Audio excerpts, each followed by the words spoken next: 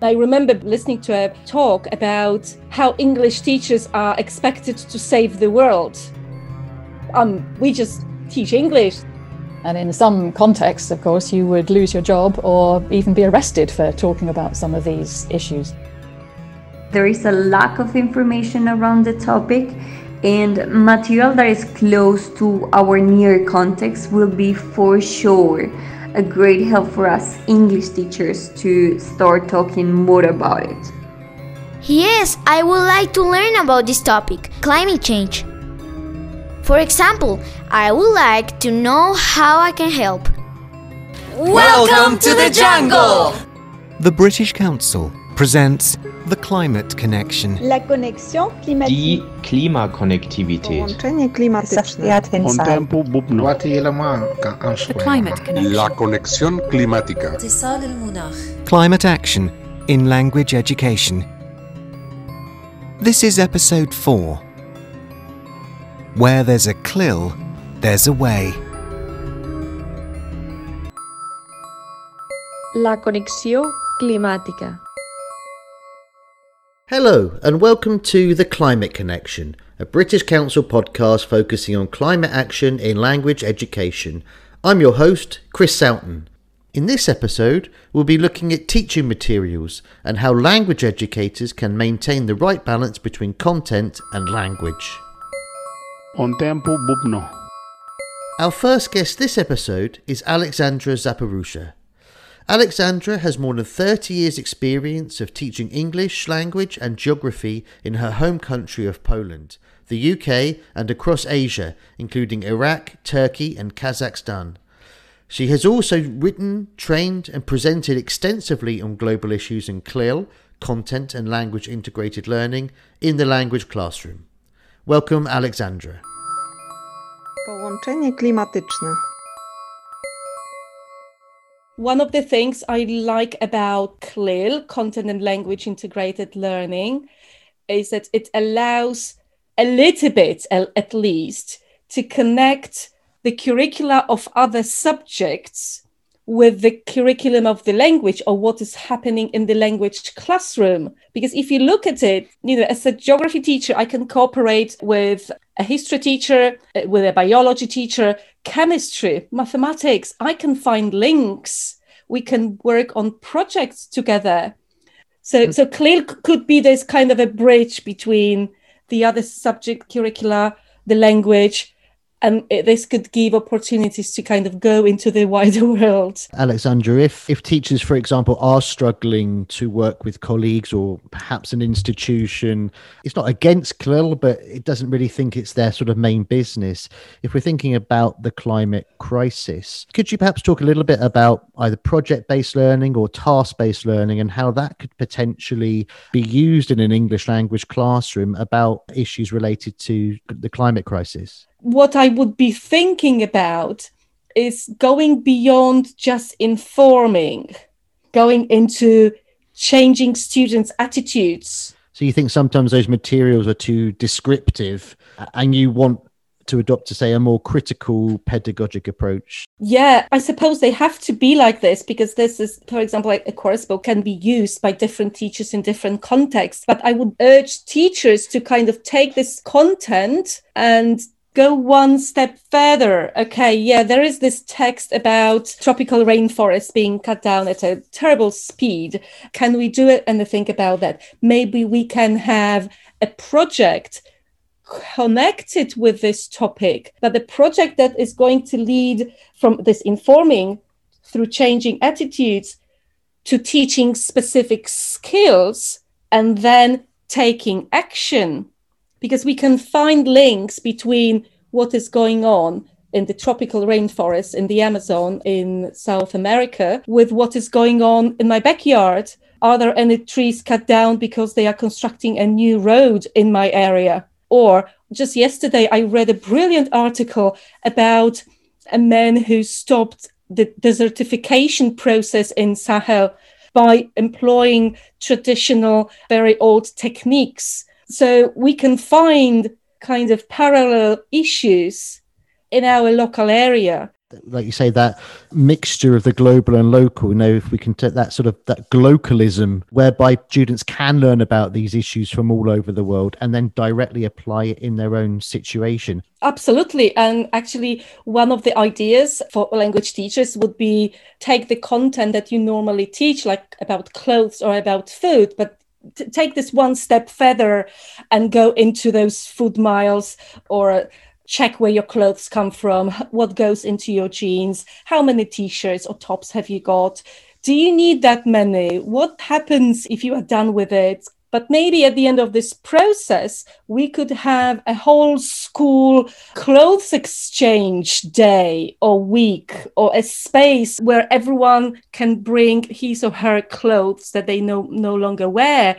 But then, of course, there is this language issue. There is so much materials now in English that it would be a shame not to use that. This is an English language teacher's advantage over other languages, that there is so much material that you can take. I was just going to read to you a quotation which I think you made in a recent presentation, quoting Alan Maley. He said that one of the roles of a teacher is to help students think about, quote, globalization, exploitation, confrontation, incarceration, discrimination, degradation, subjugation, how inequality brings poverty, how intolerance brings violence, how need is denied by greed. No comments. A very provocative statement. And I'm sure many teachers, English language teachers, would agree with much of what he says there. But I suppose my question would be, to what extent are parents agreeing with that? To what extent are institutional managers agreeing with that? To what extent are government education ministers agreeing with those ideas? Yeah, this is a tricky topic because on one hand, I do understand why language course books have to be a little bit whitewashed. This kind of topics that are controversial have to be removed because you can have parents disagreeing with that, or school authorities disagreeing with that, or sometimes it comes with the teacher's contract. You are not allowed to talk about politics, or you are not allowed to talk about this or that topic. So I would encourage teachers to talk to someone about them just to be on the safe side. Saying, for example, look, I want to do this project that talks about water. As a language teacher, think about water as a central theme from the perspective of mathematics. And we can talk about liters and measuring water. How about looking at water from the physics perspective and chemistry? And, you can actually link the entire school curriculum. This could be a big school theme. Let's have a water week, for example. And of course, if you offer a project like this, students have a choice. Students do all those things that you say, research skills and presenting and language, of course. You will very quickly see that you cannot do anything like that without going into environment, going into climate change, going into political conflicts about water. You take this topic that seems, innocent, but actually the further you go, the more clearly you see that this is something that affects everyone. It's a social issue, it's an economical issue, it's a political issue, it's a financial issue. And this could be a brilliant way of actually bringing the whole curriculum together, but also looking at a local area, looking at this theme globally. This could be a brilliant idea. I would love to hear from teachers who say, yes, we took your water suggestion and we turned it into a water week in our school, and everyone was talking about water for a whole week. I mean, what you're suggesting is very interesting, but it's obviously very different to the way that the English language industry works nowadays, where you find most course books have separate, discrete units about, the environment, and then it's about culture, and then it's about technology or whatever it may be, all sort of quite neatly parceled into those different sections, whether that's a government textbook or internationally produced course books or whatever it may be. How do you see that paradigm shift happening from what we have now to moving more towards a thematic curriculum? I talk about CLIL and environmental issues. And you talk about the publication where you took this poem from, which is language teachers' take on United Nations Sustainable Development Goals. This is a free publication that offers lessons built around all those Sustainable Development Goals. So I see this shift already from, oh yeah, this is just a chapter, or maybe even not, because like 20 years ago, not even all course books would have environmental issues even mentioned. And this shift has already started with the materials being produced, with the EFL world acknowledging that, hey, we should be doing a little bit more in this area. I think we need to have really strong-willed decision makers to say, hey, we know you are experienced language teachers. We set this curriculum, but we also want you to have the freedom of venturing into those areas, like talking about environmental issues and then following with actions, because there is a lot to gain from that. And creating that sort of upward pressure from both students and teachers onto government education ministries, onto publishers, and so on and so on. Actually, I can see already a lot of pressure from societies connected with the local issues, going from, this global topic in a course book into this local theme connected with what is going on in my village, in my town, in my city, in my country. That's something really precious. Die Klimakonnektivität. Thanks very much for speaking to us today, Alexandra. You can find out more about her work and what she discussed today in the episode show notes.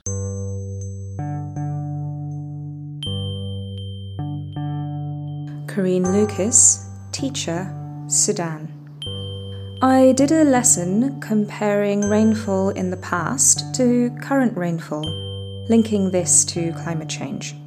Students then predicted what the future would look like if the trend continued. We looked at the issue from environmental, cultural, and economic perspectives. Desertification is a pressing issue in the farming community where I was teaching. While focusing on climate change usually elicits eye rolls, students feel that it's something that should only be prioritized after sorting out political and economic issues in their country. This topic hit close to home. Many relatives and neighbors were suffering as a result of crop failure. Students loved thinking about causes and coming up with solutions. The Climate Connection. In 1939, Colombia became the first country in Latin America that the British Council had an office. It has been working there continuously in the 80 or so years since. In this episode, From the Field, we learn about a recent programme they have initiated, which links together language and climate education. Imagina estar en el bosque húmedo más extenso de la Tierra, where you can hear the singing of more than 600 species of birds. El lugar donde se encuentran más de 600 especies de pájaros y además merodean los jaguares, donde serpentea el río más caudaloso del mundo. And the home of 26 Colombian indigenous groups.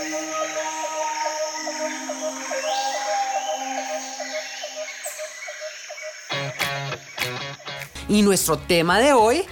Welcome to the jungle! Me encanta verlos así de emocionados con nuestro tema de hoy. It's impossible not to be excited. The Amazon rainforest is amazing. My name is Carolina Cruz Corso. I'm the head of English for Education Systems in the British Council, Colombia. ECO 2.0 started in 2010 just by the name of ECO, which was English for Colombia, in which we are creating radio programs to reach people in the remote areas, in rural areas or remote areas, and even in urban areas where kids do not have computers, do not have internet connection, and they rely on the phone that their families have. our idea was to think of a way to reach them that required like a low-tech solution, in this case, the radio. So last year we came up with 32 episodes aligned with COP26 and the importance of taking care of the environment, as ECHO is not only a program that fosters English, but also raises awareness on these aspects of life. For instance, we have used to learn about Colombia, to learn about the nature, to learn about the different richness that our country has. So we thought that it was a good opportunity to bring climate change into the program. Why is the tree sick? Está enfermo porque hay mucha erosión alrededor. Using the language as a key vehicle to make teens and kids aware of what's going on. Because many people talk about climate change. Why do people damage the environment? And many people know that something is going on, but they need to understand what it is. I have an idea! Podemos hacer una cruzada. And what kind of actions as individual citizens are influencing that it becomes worse or how it could become better. Yes, we can dig holes and plant new trees. And we can remove fallen leaves. Excellent. A mí me parece una idea. They know that their planet they are receiving is in danger and that they can do tiny things or actions that can contribute to what is going to happen in the future to the planet. And pulled out the weeds. Great idea. Quitaremos la maleza. Also, we can pick up and recycle the plastic we find. Mi mamá me ha enseñado a reciclar en 3 canecas diferentes. Key expectations that we have is that we can come up with a strategy to use not only the program, but also to call to action, an action that can be immediate.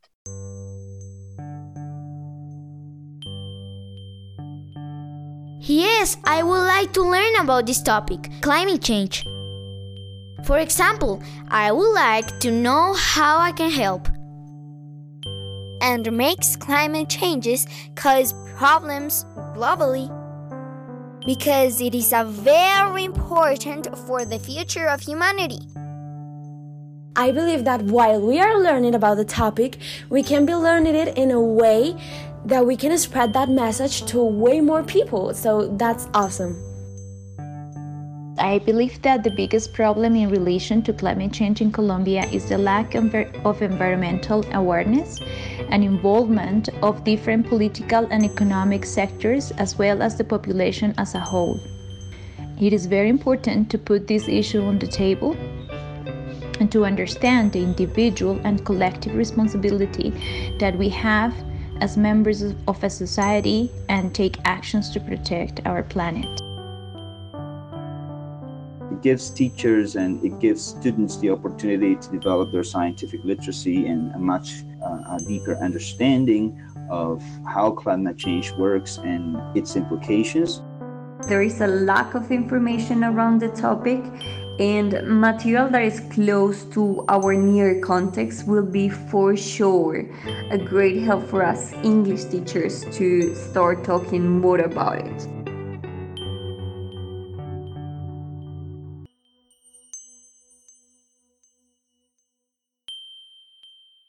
Hello. Probando. Todo Colombia me escucha. ¡Wow! ¡Qué increíble! Hi. Hola. What's up? Chuo. How are you? ¿Cómo estás? It is important to develop that knowledge without affecting either content or affecting the knowledge of English. So what we are doing, we try to be really careful in the way that we came up with that translanguage. So we are being careful and coming up with full sentences in either English or Spanish. We have given certain characters in the program, for instance, knowing more English or managing English better than others. So those are the ones that are like a character says, you know that the air is polluted at certain percentage. And there is another one saying, ¿Qué dijiste? And that possibility to respond in Spanish. So we are using English, but at the same time, we are reinforcing the message with the Spanish. We don't want to leave content behind. Hello, my name is Colin Martin Reynolds and I am the British Ambassador to Colombia. Are you from England? Yo soy Silva, Irene Silva. When I heard about the British Council idea of creating the ECO 2.0 Climate Edition radio programme, I immediately saw its potential as a key strategy to really help motivate children here in Colombia. Do you speak English? I love English. Trato de hablarlo con los extranjeros que visitan nuestro pueblo. ¿Y qué te trae por acá? To help children and teens connect with and engage with their peers around the world on the common COP26 agenda. And just as importantly, to foster a sense of urgency and ownership in our children and teenagers so that they understand that they themselves can make a serious contribution and real difference through specific and simple actions. It's impossible not to be excited. The Amazon rainforest is amazing. The Climate Connection. In our second interview today, we talked to Owen Llewellyn and Linda Ruas. Owen works for the British Council in Algeria and has written extensively on ELT and the environment. He's the creator and tutor of the online course Language Teaching for the Planet and is also the founder of ELTsustainable.com, a free-to-use website which provides environmentally themed language learning materials. Linda Ruas is an ESOL and CELTA lecturer from London South East Colleges and is an active member of IATEFL's Global Issues Special Interest Group. She also manages the New Internationalist Easier English wiki site and has recently started a charity, Action Guinea-Bissau. Mosamka Samban. So, first of all, maybe we could start with you, Linda. Please can you tell us about your website and what it contains and how teachers and learners can use the materials there? Okay, there's two sides, if you like, to this website. One half is for learners and one half is for teachers. We started doing this to simplify articles for learners to read, articles from the excellent New Internationalist. The idea is they read the article and then at the bottom they click on the original article and read the more difficult one. So almost by osmosis or by magic, they improve their reading skills, vocabulary and grammar. And there's photo stories, country profiles, and a new section of self-access materials. And then for teachers, there are about 130 now ready lessons. They're all on PowerPoint and PDF so that you can adapt the PowerPoint version. And there's a more teaching ideas section with lots of suggestions of ways to use any of the articles in class, like, for example, radical phonology, where students make banners, protest banners, and march around the classroom about some of these very important issues. For those people unfamiliar with the New Internationalist, what's their kind of focus? What kind of topics are covered in the New Internationalist? Well, it's global issues, global justice, human rights, gender, land grabs, organ trading, all of these things that are around the world and mainly from the global south. And Owen, come over to you for your website, ELTsustainable.com. Could you say a little bit about that and the materials it contains and what people can get from it? I started the website in 2012, and since then I've been creating ELT lessons which go onto this website for teachers around the world to use, themed around the year's calendar. So if someone wants to do a lesson on World Education Day with an environmental focus, there'll be something there. The lessons are standalone environment lessons, so generally like an hour-long lesson. However, recently I started to explore more about embedding an environment topic into existing ELT topics. So there are increasingly shorter lessons that can be slotted into other existing lessons. So is that topics which are sort of within normal sort of course books and textbook that can be add-on materials for teachers to use?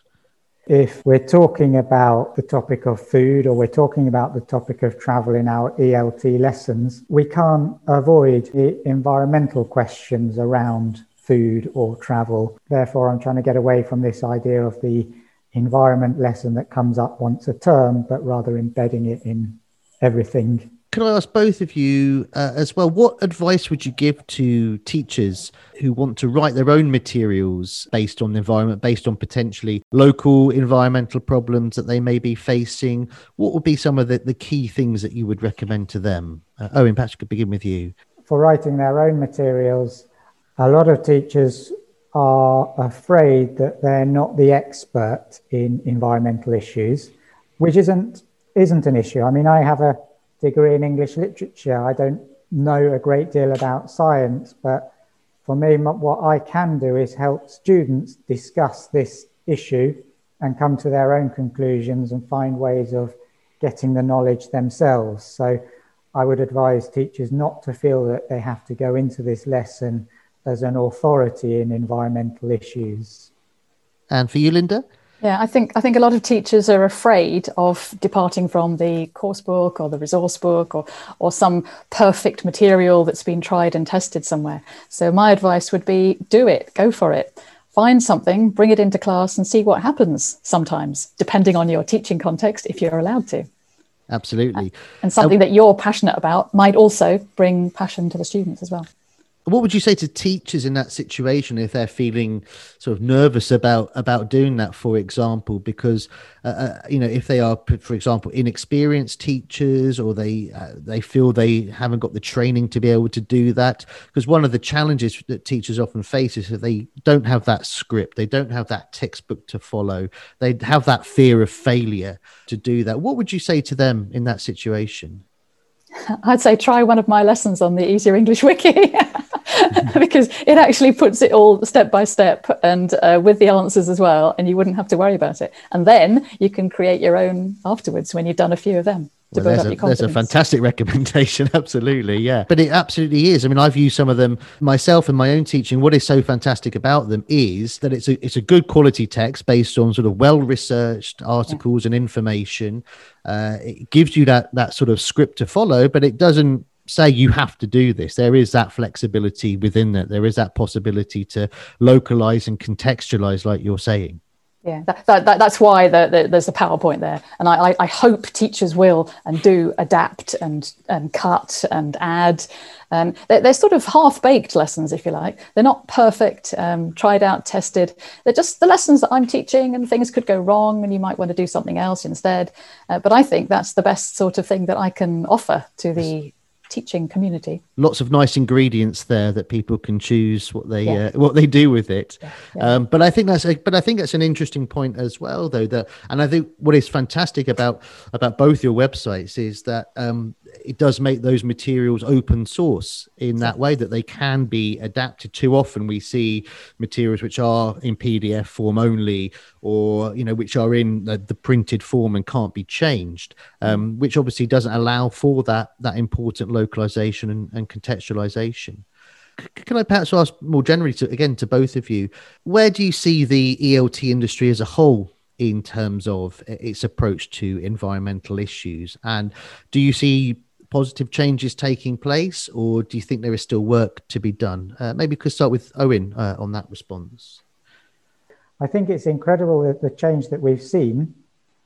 I still think there's an awful lot to be done. I don't think it's mainstreamed yet into ELT, but the change is beginning, I think. Things have been going on for a long time in lots of countries in West Africa that I'm working with lots of teachers voluntarily. And teachers have been working on these issues all the time, but nobody's been sharing their stuff and working with them on it. And now, with all these British Council initiatives, people are starting to share what people have been doing for a long time. For example, teachers in Togo, in Guinea-Bissau, in Côte d'Ivoire, Senegal, where all the coastal erosion is going on. And the teachers are actually doing things in their English classes about it to raise awareness and try and do something to change. Fantastic. Linda, Owen, thank you very much for your time today. Thank you. Thank you.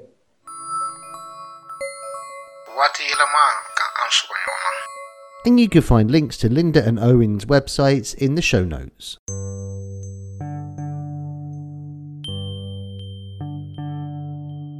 Hi, I'm Fernando Sa. I'm a secondary school English teacher from Guinea-Bissau. With my students, I plant trees in the region of Guinea-Bissau. We also talked about recycling bottles and plastic. And we do it yourself greenhouse with scissors, paper, plastic bags, bottles, cardboard, and paints.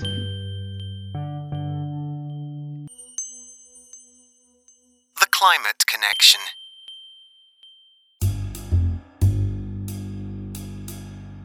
The Green Glossary. The Green Glossary. Brought to you by Oxford University Press. Hello, my name is Trish Stewart, and I'm a science editor at OUP, involved mainly in revising the Oxford English Dictionary, and I'm going to talk about the word climate. There's a lot of discussion going on about climate, and a lot of climate compound words appearing. We hear about climate change, climate emergency, climate crisis, climate strike, just as a few examples.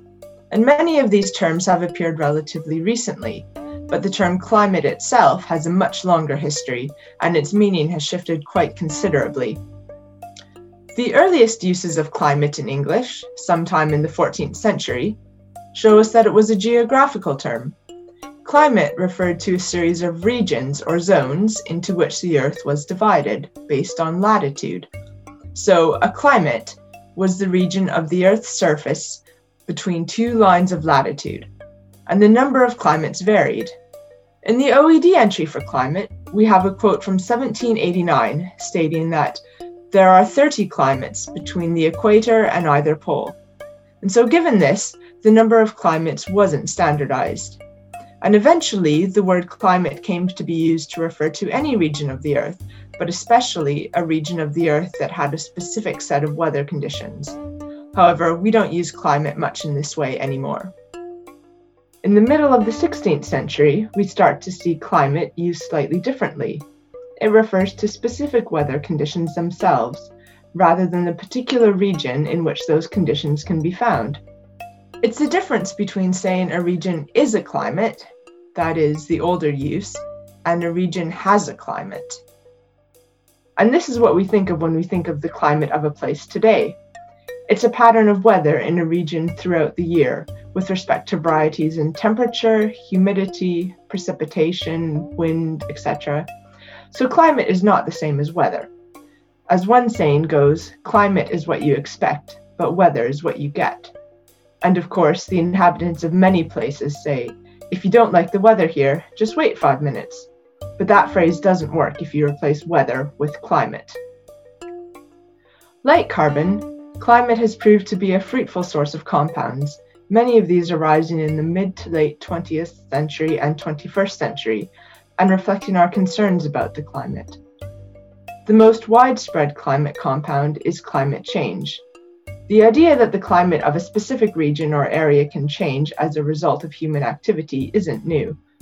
The ancient Greek philosopher Theophrastus noticed that after the waters of a swamp in Thessaly had been drained, the region became colder, the olive trees around the city disappeared, and the grapes on the vines were affected. Our first recorded use of the compound climate change dates from 1854 in an American scientific periodical, and it reveals that even then there was disagreement over whether humans could cause changes in climate. Other early climate compounds are related to the effects of climate. Climate proof goes back to 1827. Our first recorded use of it is in an advert for a climate-proof harp lute, for those wanting to bring such an instrument on their travels. Climate beaten from 1787 describes those suffering the effects of a tropical climate, and from 1869 you could try out a climate cure, alleviating any ill health or disease by traveling to a place considered to have a beneficial climate. Related to this is the shift in meaning of climate refugee. At the end of the 19th century and in the early 20th century, a climate refugee was a person who moves to a place where the climate is healthier or more congenial. The usage of climate refugee to describe such a person now sounds perhaps a bit trite, as from the end of the 20th century, we've reserved the term for persons fleeing their home country due to the effects of climate change. Climate compounds that appear in the latter half of the 20th century and beyond reflect our changing views of climate. In the 1970s, as concerns about changes to the Earth's climate increased, we see the appearance of the terms climate science and climate scientist. Around this time, we also see climate model and climate engineering, reflecting our efforts to understand and predict climate change with a view to being able to counter it. So the language reflects our view of climate as something that we can study, something to be predicted, something with patterns that can be mapped out, and something that can be understood. This period also sees the emergence of terms with more negative connotations. Climate catastrophe and climate emergency appear in the 70s, highlighting our recognition that climate change could have serious negative effects on the Earth and its occupants, both human and non-human. There's also the appearance of climate paired with more emotional words, terms like climate fear, climate grief, anxiety, anger, depression, pessimism, but also optimism. And this usage also demonstrates how climate has come to act as a sort of shorthand for climate change. These emotions are associated with our understanding of and belief, or not, in climate change. And the OED defines its usage as relating to the usually negative feelings or emotional states caused by concerns over the negative impact of climate change and global warming. The use of climate to mean climate change is also seen in the compounds climate skeptic and climate denier. These terms don't mean that someone is skeptical of or denying the existence of climate itself, but rather the existence of climate change, or more specifically, anthropogenic climate change, that is, climate change that can be attributed to human activity. Recent discussions around these terms have highlighted the range of positions one can take as a denier or skeptic. For example, denying or being skeptical that the climate is changing or that global warming is happening, accepting that climate change is happening, and maybe also that we are contributing to it, but rejecting the idea that humans can do anything to prevent it. And finally, believing that we have more pressing issues, such as poverty or world hunger to address. Climate skeptic is the earlier term, dating from 1996, while climate denier is a bit later, from 2003. Climate denier has gained in popularity recently, and there has been increasing debate over which term to use. The use of denier carries negative connotations, and it's been suggested that climate denier is a derogatory term to be avoided. However, there's also evidence that some people holding these viewpoints are happy to self-identify as climate deniers. The term climate change itself has also fluctuated in popularity. Seen as the more comprehensive term, it has replaced global warming, which was widely used in the late 20th century. It conveys the idea that there are changes occurring in addition to global warming, such as rising sea levels, retreating glaciers, accelerating ice melt, shifts in flowering and fruiting time for plants, and changes in animal migration patterns or animal hibernation patterns. It has also been suggested that climate change became popular because it sounds like a less alarming term. The idea that the climate is changing doesn't sound so bad, it might even change for the better. And indeed, the earliest scientists to identify the phenomenon of global warming thought it would be beneficial to humanity. So as a result, the term climate emergency has come to be preferred by some, precisely because it is more emotive, because it is felt to better convey the seriousness of the situation we are in. Finally, and perhaps on a more hopeful note, there are a handful of compounds that have appeared that reflect the widespread desire to do something about climate change, the belief that our actions can make a difference. In the 1980s and 90s, climate action and climate justice appear, and later in 2018, climate strike. So while there is some debate about the extent to which humans can affect climate change, it is still positive to see this emphasis. It seems that we have moved from seeing climate as something we can understand, to recognizing our impact on it, to accepting our responsibility to do something about this impact. La conexión climática. I am called Abigail Ikango. I'm a secondary school English language teacher from Cameroon. Climate crisis is a major problem in the world today, and we are encouraged as teachers to talk about that in class. Fortunately for us, our Module 3 of our English syllabus encourages us to talk about environmental issues, and we do that in our classrooms. We involve environmental content in our lessons, especially in Module 3, where we help our students see the pertinence of being environmentally responsible citizens, because it is going to help us in many ways. In my classroom, I help my students to understand how critical it is if we do not respect the environment, and I show them the various behaviors that lead to climate crisis.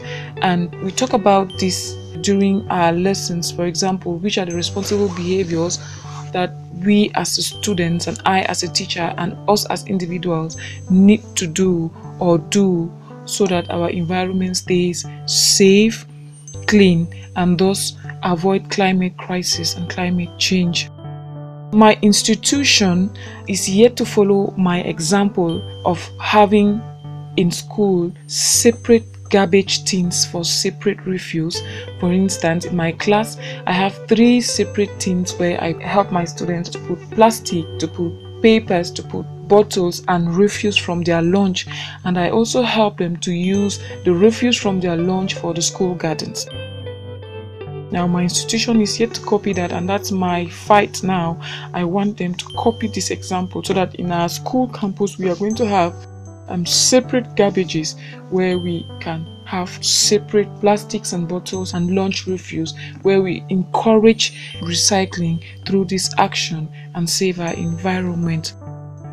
I help my students by talking a lot about sensitizing ourselves and our neighbors about the advantages of having a safe environment.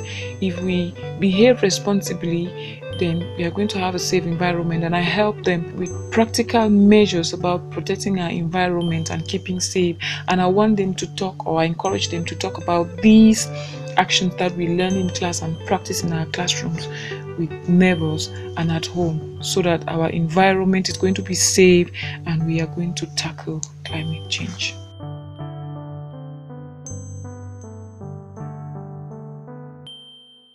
The Climate Connection.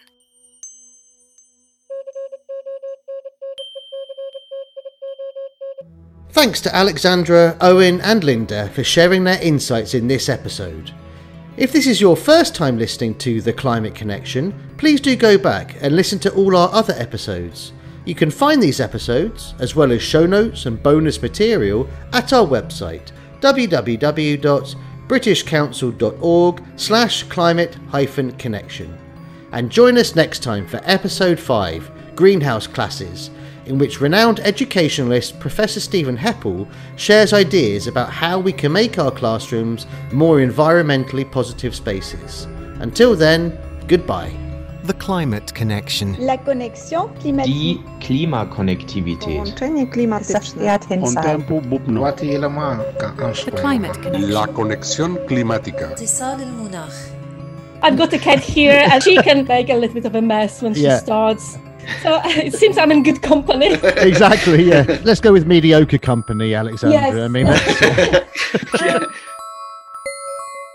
Climate Connection.